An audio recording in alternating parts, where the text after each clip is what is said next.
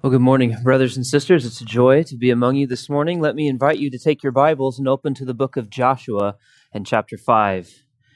Joshua and chapter 5.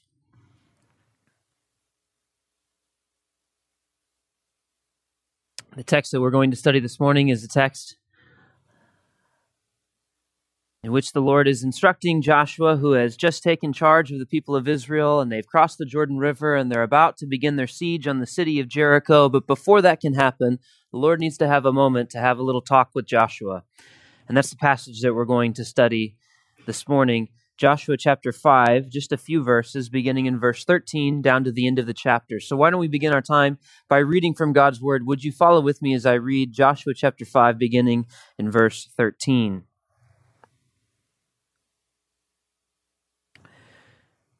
When Joshua was by Jericho, he lifted up his eyes and looked, and behold, a man was standing before him with his sword drawn in his hand, and Joshua went to him and said to him, "Are you for us or for our adversaries?"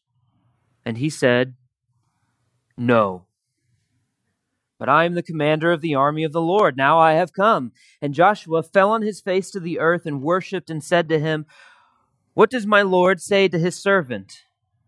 And the commander of the Lord's army said to Joshua, "Take off your sandals from your feet, for the place where you are standing is holy." And Joshua did so. This is the word of the Lord. You know, it is a commonly said expression that you have heard many times in many different contexts in your life, that life is really not so much about what you know, but who you know. And I think in an important way, that is the lesson that God is teaching to Joshua in this passage, and in fact, through Joshua, would teach us in this passage. Much of life is really not so much about what you know as who you know. It's helpful to notice the context where this passage occurs. You notice from verse 13, it says that when Joshua was by Jericho, he lifted up his eyes, and so the story goes on. You remember that Joshua has received a commissioning from the Lord at the beginning of Joshua. Moses has died. The people of Israel stand before the Jordan River. They're supposed to cross the river, go in, and to take hold of the land that was promised to Abraham and Isaac and Jacob. And Joshua is the one who's supposed to enable them to do that. In Joshua chapter 3, the Lord miraculously parts the Jordan River, and the people of Israel cross into the land. And at the beginning of Joshua chapter 5, the Lord commands for the people of Israel to be circumcised and to renew the covenant. And they do that. They end the section that comes right just before the passage that we read by celebrating the Passover again in chapter 5, verses 10 through 12. And so it seems that everything is set for Joshua to enable the people to fulfill the Lord's promise and to take control of the promised land. But before they can do that, Joshua is contemplating how exactly they're going to do that. And he stands there in the plains of Jericho, looking at this fortified city, and you'll notice in chapter 6 and verse 1, we read that Jericho was shut up inside and outside because of the people of Israel. No one went out and no one came out. And so it appears that Israel, in order to take control of Jericho, is going to have to engage in siege warfare.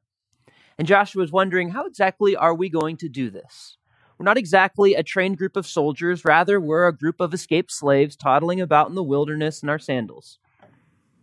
How are we going to take control of this city? And the Lord appears to Joshua as he is considering that in order to teach him this lesson. In order to fulfill my commands, your life is less about what you know and the skills that you have, and it's more about who you know. Do you know me, the one who will enable you to fulfill my commands? I think it's also instructive for us as we're considering this passage to remember that Joshua has been here before. He's been to Jericho before. You'll recall that 40 years earlier, when Israel had first escaped from Egypt and Moses had led them out of Egypt across the Red Sea, they were at the edge of the Promised Land. And before they crossed the Jordan River and entered the Promised Land, Moses sent 12 scouts into the land to spy it out. And those scouts returned, and they gave a report to the people. And 10 of the scouts said, "There's no way that we can possibly take control of this land. This land is filled with cities that are fortified and strong, and they're populated by giants. There's no way that we could possibly do this." The people, of course, responded by likewise being filled with fear and rebelling against the Lord, saying, "No way, we're going to possibly do this." And the Lord brought a consequence upon the people when he said that none of the people who have rebelled against me will be able to enter the land. And so they were sentenced to 40 years of wandering in the wilderness until that entire generation of military-ready men died off. And it's the next generation that Joshua is taking charge of and bringing into the land to finally actually conquer it. But it's also, I want it to remember before we move any further, that I want us to remember that Joshua had a different reaction than the other 12 spies who went into the land. When Joshua and Caleb came back, Joshua had a different perspective. And I want to read to you Joshua's perspective on the land in Numbers in chapter 14. Joshua, the son of Nun, and Caleb, the son of Jephunneh, that's an interesting name for any expecting parents to consider. They were among those who had spied out the land. They came to the people, tore their clothes, and said to all the congregation of the people of Israel, "The land which we passed through to spy it out is an exceedingly good land. If the Lord delights in us, he will bring us into this land and give it to us, a land that flows with milk and honey.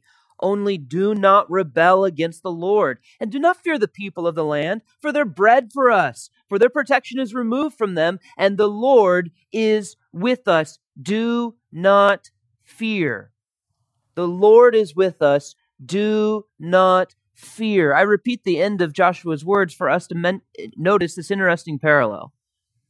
Joshua parallels the Lord and fear. Do not rebel against the Lord by fearing. In other words, rebellion and fear are synonymous in this instance. The people rebelled because they were afraid. Or we could say their fear was their rebellion. Now, I don't think we often think about fear and rebellion going hand in glove, but Joshua says that they do. And I think it's very interesting to notice that a very good case could have been made by these Israelites to explain their fear. If you were to ask some of these Israelites their perspective on this situation, they would have told you that they had a very good reason to be afraid. They are escaped slaves. They have no training in fortified cities. They have no training in siege warfare. They have no training in hand-to-hand combat. And they're expected to go and do all of these things and take control of this land. And they say, "We're afraid, and we have a good reason to be afraid." And yet, Joshua equates their fear with rebellion. When the Lord executes his sentence a few verses later in Numbers chapter 14, the Lord says, "None of those who despised me shall see it." The Lord equates their fear and their rebellion with despising him. I think the lesson that Joshua learned from the original rebellion on the plains of Jericho was this. The Lord gives commands, and our obedience to those commands are not contingent upon our ability to obey them, but on our belief in the Lord who commanded them. When the Lord gives a command, he commands what he wants us to do, and he will also enable us to obey it. And our obedience to the Lord's commands in our life is not dependent on our skill, our ability, our perceived worth. Rather, our obedience to those commands is conditioned upon our belief in the one who commanded us. That's what Joshua believed. He believed the Lord is with us. Let's do this thing. And the people said, "They're big. We can't do this thing." The difference is what you think of the Lord. The difference is not your evaluation of yourself. Joshua recognized all of his inadequacies, but Joshua believed that the Lord commanded it, the Lord will enable it. That's what obedience comes down to. That's what spiritual life comes down to. It comes down to not what you know, but who you know. Do you know the Lord? Do you believe the Lord? Do you believe that he will enable what he commands? That was the lesson that Joshua took away from the plains of Jericho the first time he was there. And what we're going to see in this incident that we'll study this morning is that the Lord reappears to Joshua to remind him of that crucial lesson that he learned 40 years ago. Don't forget this, Joshua, that what matters in your life is not what you know. What matters in your life is who you know. And I'm still here. Why don't we jump into the text and begin to study it together? I think that the lesson that Joshua learns in this text is, as I've been saying, not what you know, but whom you know. And that comes across in 2 points. And we'll structure this study around 2 points. First, who is the commander? And second, how can I approach him? Who is the commander and how can I approach him? And I want to begin by kind of doing an overview of the text. And as I reread this text, because it's very short, I'll just reread the whole text. And as I read it, I want you to think about your own Bible reading and see if you notice any echoes, if there are any echoes triggered in your mind of other Bible passages that you have read. Let's look at it again very quickly. Verse 13, Joshua was by Jericho, and he lifted up his eyes and looked. And behold, a man was standing there with his sword drawn in his hand. And Joshua went to him and said to him, "Are you for us or for our adversaries?" And he said, "No, but I am the commander of the army of the Lord. Now I have come." And Joshua fell on his face to the earth and worshipped him and said to him, "What does my Lord say to his servant?" And the commander of the Lord's army said to Joshua, "Take off your sandals from your feet, for the place where you are standing is holy." And Joshua did so. So in verse 13, a man confronts Joshua. He says he's the commander of the armies of the Lord. Joshua bows, takes off his feet because he's on holy ground. Many of the features of this text, I think, sound very familiar, don't they? In particular, the text that I think shouts out to us and invites us to compare with one another is Exodus in chapter 3, where the first commander of Israel, Moses, had a similar encounter. You remember that Moses is tending his sheep. He goes to fetch one of the sheep that's wandered off in the mountain, sees a bush that's burning without being consumed, and says, "Well, that's cool. I'm going to check that out." And as he approaches the bush, he hears a voice, the voice of God himself, who says, "Moses, take off your shoes because you are standing on holy ground." And Moses falls to the ground and worships. Now, in that text, very obviously, God was speaking to Moses. And there's near exact verbatim repetition in verse 15, where the commander of the Lord's army says to Joshua, "Take off your sandals from your feet, for the place where you are standing is holy." And Joshua did so. The way that we are to understand this text is that in this text, God is speaking to Joshua. God is revealing himself to Joshua just as he revealed himself to the first commander of Israel. Now, the question that I think is interesting to ask is, are there any differences between these two texts? Clearly, there are similarities. Are there any differences between Moses' encounter with God and Joshua's encounter with God?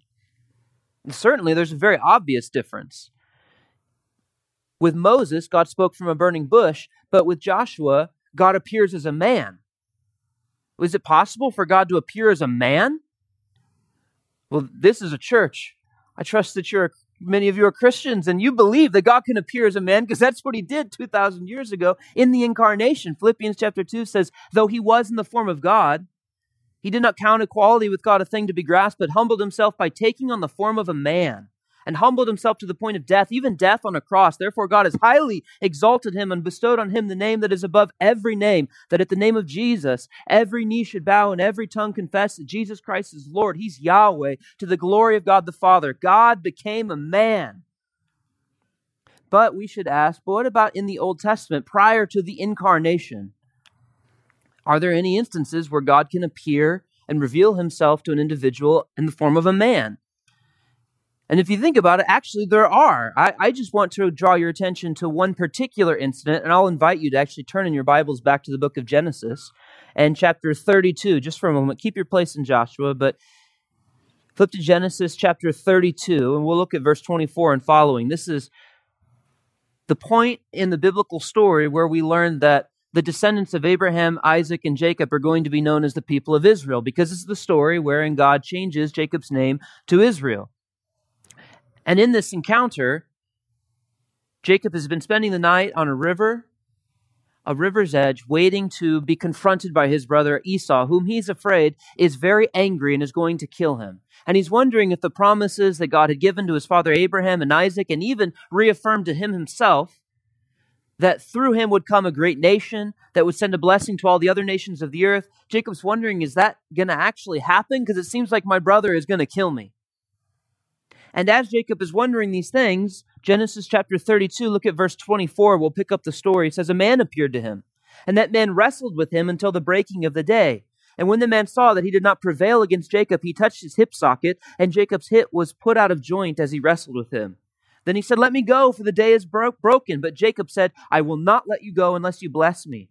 And he said to him, what is your name? And he said, Jacob. And he said, your name shall no longer be called Jacob, but Israel, for you have striven with God and with men and have prevailed. Then Jacob asked him, please tell me your name. But he said, why is it that you ask my name? And there he blessed him. So Jacob called the name of the place Peniel, saying, for I have seen God face to face, and yet my life has been delivered. The man that Jacob was wrestling with was God. This is why he's renamed Israel, which sounds like the Hebrew for strive with God. So certainly in the Old Testament, there is precedence for God appearing to a human being in the form of a man, particularly in an instance in which God is reaffirming to a chosen instrument that he's going to be faithful to his covenant promises and he will keep his word if you will just follow me. But having established that Joshua chapter 5 is certainly an instance in which the Lord is speaking to Joshua, the Lord speaking to Joshua in the form of a man, we are those who have further revelation. In the New Testament, the revelation of the Godhead is further fleshed out for us. The Father and the Son and the Holy Spirit are put on display in an even clearer way than in the Old Testament. And so we could ask ourselves a further question about this appearance to Joshua. Which member of the Godhead is appearing to Joshua? John chapter 1, verse 18, the apostle says, "No one has ever seen God, the only God who is at the Father's side. He has made him known." So I think we can deduce from the breadth of revelation in Scripture that the commander of the Lord's army speaking to Joshua is the eternal Son of God. It's Jesus who's speaking to Joshua. That's why I think it's appropriate to call this text "When Jesus Met Jesus," because they have the same name. So it's just a fun little Bible trivia for you. You could ask your kids, hey, do you know the passage where Jesus met Jesus? When Matthew chapter 1, when the angel announced to Joseph, you shall call his name Jesus. Jesus is Greek, Yehoshua, or Joshua is the Hebrew. They have the same name. This is Jesus meeting the pre-incarnate Jesus, the Son of God, revealing himself to the commander of Israel. But there's one further question, just since we are thinking about the nature of God revealing himself to his servants. If this is the Son and not the Father, I think it's appropriate to ask ourselves the question, is there something then missing in God's revelation? If we can see the Son, because no one has ever seen God, the only begotten God who's at the Father's side has made him known. No one's seen the Father, but we've seen the Son. Does that mean that there's something eclipsed in the revelation of God, something that we can't have access to because we merely have a miniature representation of God in God's Son? And the Scripture actually affirms that that's emphatically not the case, that all that is in God is revealed to us in his Son. Hebrews chapter 1 says he's the radiance of the glory of God, the exact imprint of his nature. He is the very image of God. All that is in God, the whole fullness of deity, Paul says in Colossians in chapter 2, dwells in Christ. This is why Jesus, when he's speaking to his friends before he is to be delivered over to crucifixion in John chapter 14, Thomas asks him, "Show us the Father, and it's enough." And Jesus responds, do you remember, by saying, "Have I been with you so long, and you don't know who I am? If you have seen me, you have seen the Father, because all that is in God is in Christ, and that's who is revealing himself to Joshua." Now let's ask the question we have answered, who is this commander? Who is this individual revealing himself to Joshua? So what is he doing there? Why is he revealing himself here? And the answer is very similar. There's a pattern in these Christophanies. God reveals himself in order to affirm to his servant that I will keep my covenant word. And what matters is not what you know and your ability to fulfill it, but who you know and do you trust me to enable you to do it? That's what God is teaching Joshua in this instance. In chapter 6 and following, what we're going to find is that Joshua is going to take Jericho. He's going to engage in siege warfare against Jericho. But what we're going to see is that Joshua doesn't really know what he's doing.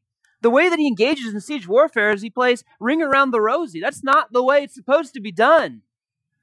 So God's ability to fulfill his promises, that he would enable his covenant people to take the land that he promised them, is not conditioned on their skill, their wisdom, and their ability. It's solely conditioned on his authority as the God of the universe to fulfill what he says he'll fulfill. Just do it.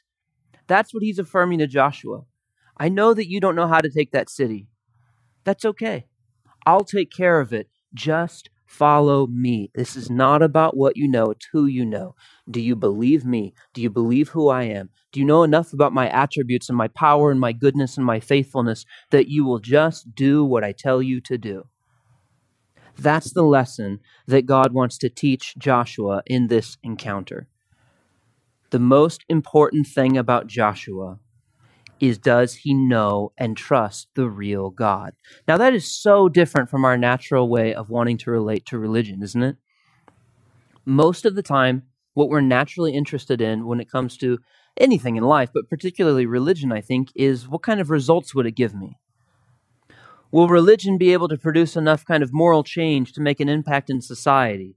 Or will it be able to elicit a kind of joyful experience in me to give me some meaning and purpose in my life? Those are important byproducts, perhaps, but at the core of genuine religion, this text is showing us is not the results, but the person. It's not the what, it's the who. The most important thing in your life is not, will this work for you? The most important thing in your life is this true? And does this truth reveal to you the real and living God? And if you know the real and living God, the rest of it will take care of itself. The most important thing is you, like Joshua, know the real and living God and you approach him rightly. That's what the rest of this text is about. So the first thing that we've seen is who is the commander? He is the eternal Son of God, putting himself on display and inviting us to know him rightly. And that gives way to the second point in the text. How can I approach him? And what I want to do in the rest of our study this morning is I want to notice some of the details that we've somewhat glossed over when we did that overview on the first reading. So look down in your Bibles again at verse 13. You'll see when Joshua was by Jericho, he lifted up his eyes and looked, and behold, a man was standing before him with his sword drawn in his hand. And what does Joshua do? He went to him and said, "Are you for us or for our adversaries?" Now that makes a lot of sense, and it reveals something about Joshua. Joshua's pretty bold. This man standing there with his sword drawn probably was fairly intimidating looking, and yet Joshua's immediate response is to stride right up to him and ask him, "Friend or foe?" That kind of laconic speech is perfect to characterize a man of bravery, a sentinel who is on the guard, ready to protect his people and ready to act on their behalf. Joshua strides up to him and says, "Friend or foe?" Because I don't know if you've heard, but this is our land and I'm in charge here. He's giving him two options here, buddy. Do you want to fight me or do you want to bow?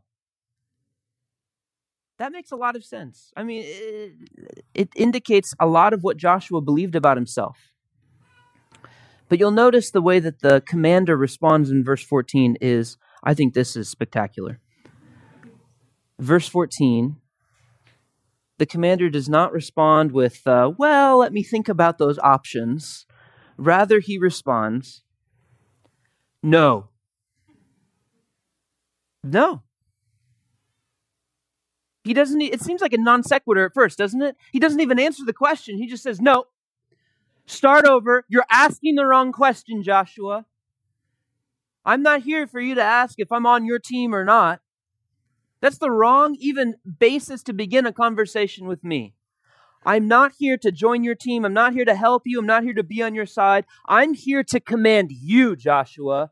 I'm actually in charge here, and I'll ask you the questions.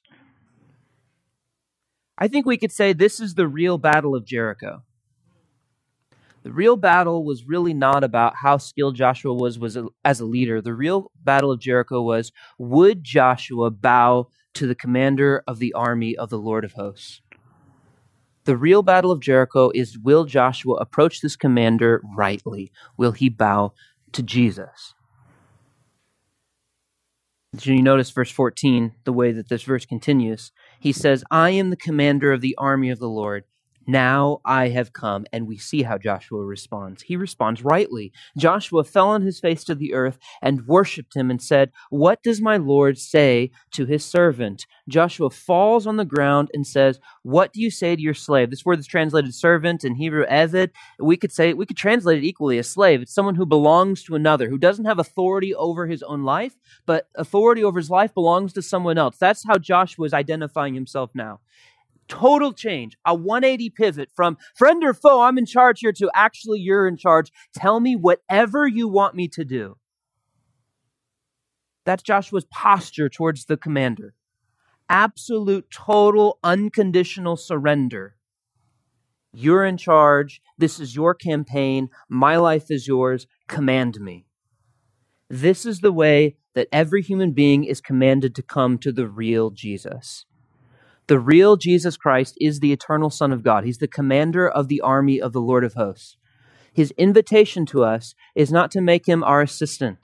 It's not to make him a part of our life. It's not to make him a convenient enabler of better experience in this world. His invitation is to bow before him and to say, command me, my Lord. What do you say to your slave? I'm yours.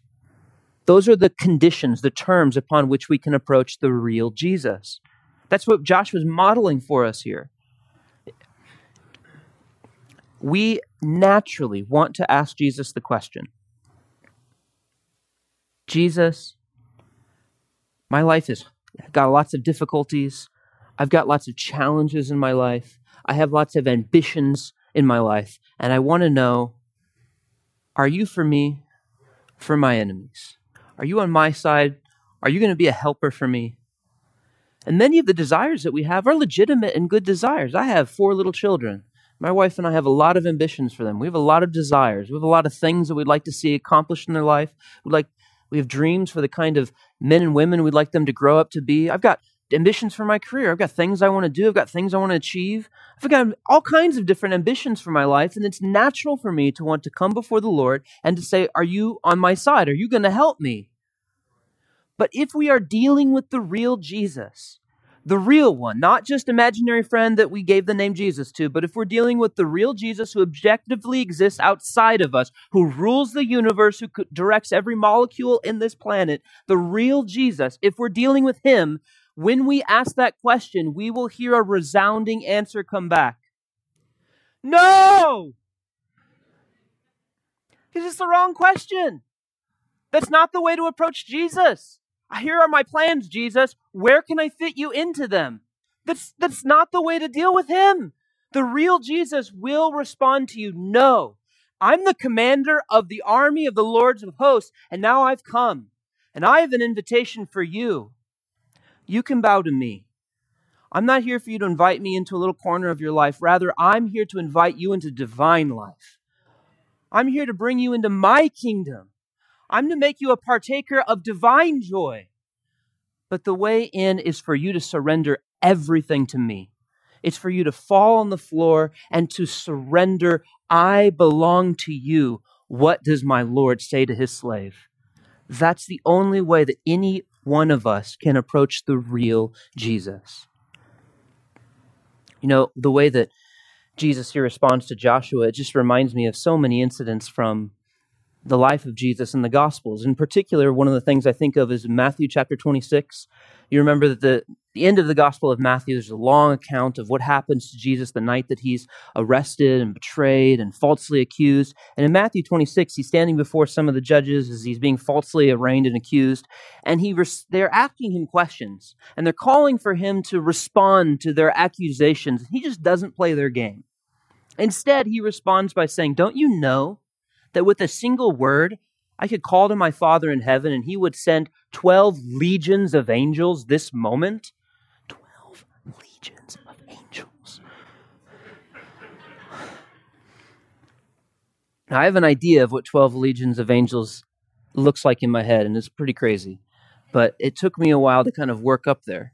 A legion is a Roman military term. Usually it referred to 6,000 soldiers. And so a legion wouldn't just be 6,000 soldiers. They'd also have their assistants and those who would carry their armor. And so there'd be like 12,000 people, toddling around with a Roman legion. And Jesus says he's going to call 12 of them. That's 72,000 soldiers. That's more than a whole NFL stadium of soldiers, plus hundreds of thousands of bagmen. Now, many of you probably have some kind of background in law enforcement or military, and you could put this into perspective for us, but I don't. And so I like to say, break it down like you're 7. So this is the way that I do this. Where I live in Fairfax County, there are 1,500 police officers. That's the totality of the Fairfax County police force. It would take 4 times that to make one Roman legion. We're talking about 72 of those just to make what Jesus is talking about. We're talking about a stadium of Fairfax County police officers. This is nuts. That's insane. And these are not cops with Glocks. These are angels. Flaming swords of fire, and they cannot die. And Jesus says, snapping my fingers, boom, they're here. Why are you asking me these questions?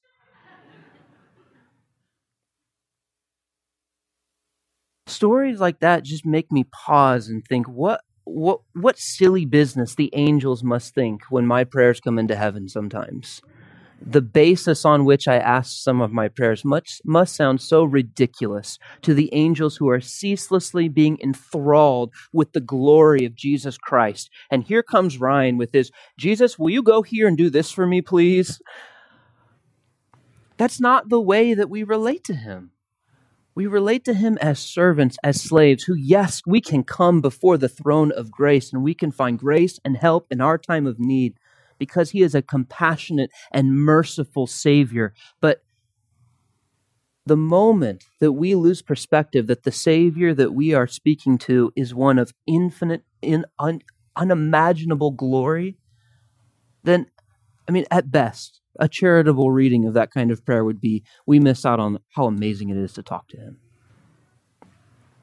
Another thing that I think of as we're just contemplating who this Jesus is and how we approach him is, I quoted a moment ago, Hebrews chapter 1 says that Jesus is the radiance of the glory of God and the exact imprint of his nature. By his word, he upholds the entire universe. By a single word of his power, he upholds the entire universe. He's the maker and the sustainer of everything. I don't know a lot about astronomy, but I do know that the nearest star from planet Earth is really far away. How far away? If you were to take the distance from Earth to the moon and shrink it down to the a sheet of paper, that distance, so that Earth and the moon are on top of each other, then the distance from here to the nearest star is 34,000 feet high. A stack of paper 34,000 feet high. That's 17 times the highest skyscraper in the world. And Jesus, with a single word, all of it. Isaiah chapter 40 says he's got the galaxies just in the little crests of his hand. The Jesus that we speak to, the Jesus who is our Savior, is a Jesus of unspeakable, unimaginable glory and power. He will not be our assistant, but he can be our Savior. He can be our Lord. That's what Joshua is learning in this text. I want to go on and look at the last verse. In verse 15, you see that the commander of the Lord's army then replies to Joshua after he's fallen on his face in worship, and he says one simple command: take off your sandals from your feet, for the place where you are standing is holy. And Joshua did so. Now, this is, as I said earlier, an exact replica of what the Lord said to Moses: take off your shoes, because the place on which you're standing is holy, and it's holy because I'm holy, and you're not. It's just a very simple way for the Lord to communicate to Joshua that when you are in my presence, I'm absolutely entirely holy and you're not. And you need to be conscious of it. What is holiness? Holiness is simply otherness, separation. The Lord is absolutely holy. Holy primarily in that he's totally transcendent. He's not just like you, but a little bit bigger. You can hold, a little globe in your hand, and he holds the whole world in his hand.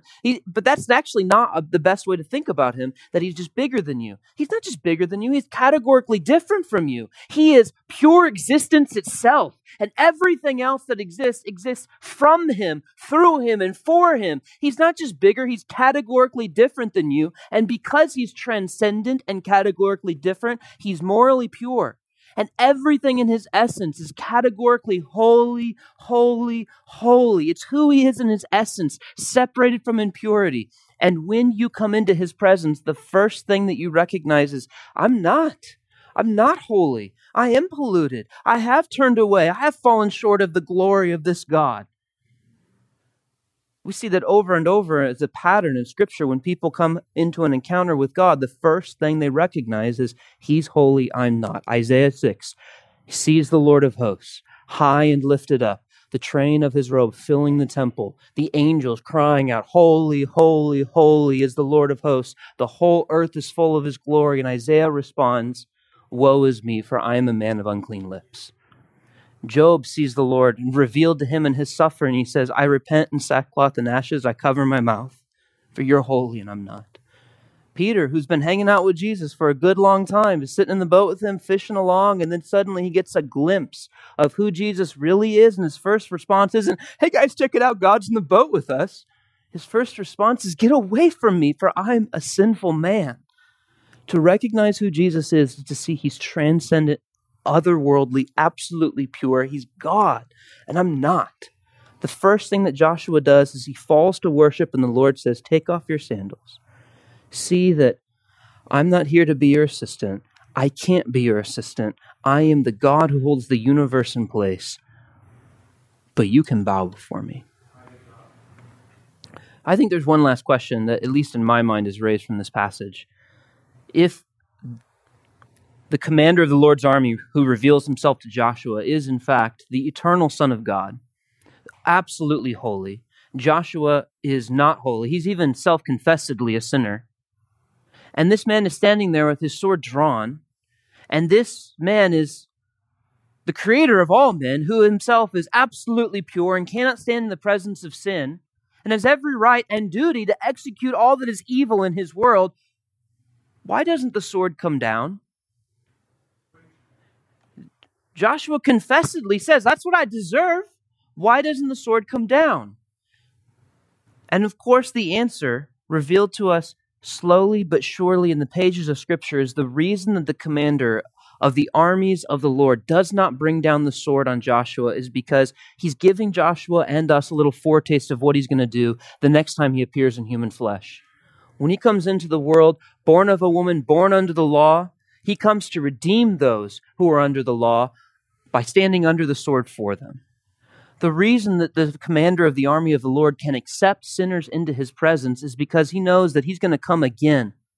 He's going to complete what he started with a little foretaste to Joshua when he comes through the womb of Mary into the world and lives a perfect human life, tempted in every way that we are, yet without sin. And that life culminates in him willingly laying down his life on the cross, wherein the sword of divine judgment comes with full fury upon the brow of Jesus, who is the sin bearer for all of those who will ever believe in him. The fullness of God's wrath is quenched in the death of Jesus Christ. The sword doesn't come on Joshua because he knows, the Lord knows he's going to let it fall on himself. That's how you and I can approach the Lord too. Because this Lord, full of glory, got off his throne, came into this world, died for you, rose again, now is in heaven, and he's asking not, does anybody need an assistant? But rather he's asking, does anyone want to come into divine life? Does anyone want to be part of the kingdom of God? Does anyone want to drink from the wells that never run dry? Do you want to belong to God? If so, then all you need to do is fall before him, take off your shoes and say, I'm yours. Command me, Savior. That's the invitation that Jesus now offers us. How marvelous and spectacular would that have been for the angels? The one who from everlasting to everlasting was radiating the glory of the invincible God, takes off his robes and descends into this earth that he created. The one who forever the angels have been enthralled in is now being spit upon and humiliated. The one who for eternity had been the infinite delight of his infinite Father is now bearing wrath at his own Father's hand. Don't you believe that Jesus is worthy of your bowing to him? That Jesus is worthy of your trust, that he's worthy of your allegiance, he's worthy of your affection and your love and your unconditional surrender. I will be yours, command your slave, I belong to you. Jesus is worthy of that. There's no one else who is. The only way to be related to this Savior is to fall before him and say, command me. And this Jesus is worth it.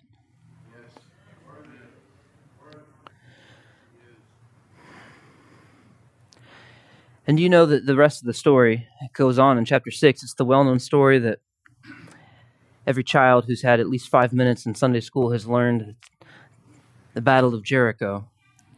What an absurd and silly thing it is. And it illustrates this basic, simple principle. Your obedience to the commands of God is not conditioned upon your skill and your ability to fulfill them. Your obedience to the commands of God is conditioned just on, do you believe the one that commands you? Joshua doesn't know how to take Jericho. He doesn't. He doesn't know how to engage in siege warfare. He doesn't have the clue. But he does it because he just does what the Lord tells him, because he believes that the Lord will fulfill his word. The Lord hasn't commanded you to take Jericho, but the Lord has commanded you to do a lot of things you can't do. He's commanded you to make disciples. And you don't have all the answers. And you're not perfectly holy, so you can't say, look at me and be like me. But you can't wait until you get all the answers, and you can't wait till your sanctification is complete, but you can't obey, and you can't tell people the truth about God and invite them into divine life. Because your evangelism and your making of disciples and your fulfilling the Great Commission isn't contingent upon what you know, it's on who you know. Do you believe that God is going to save his people? Do you believe that what the angel said is true, that Jesus will save his people from their sins? He's going to do that. What matters is not what you know and your ability to fulfill it, but who you know. Do you trust that God that's commanded you will fulfill his word? He'll command what he will, and then he'll enable what he commands. Do you believe that? You've also been commanded to flee from all kinds of sin. And you have difficulty with that and struggle with that in various ways and different stages of your life. But the command is not based on your ability to set up a New Year's resolution or your ability to come up with some kind of pattern and behavior and making new habits plan. Your obedience to the command to flee from sin is conditioned on, do you believe that the Savior who calls you to flee sin and to pursue righteousness is worthy? Do you believe that he will enable you to grow in sanctification?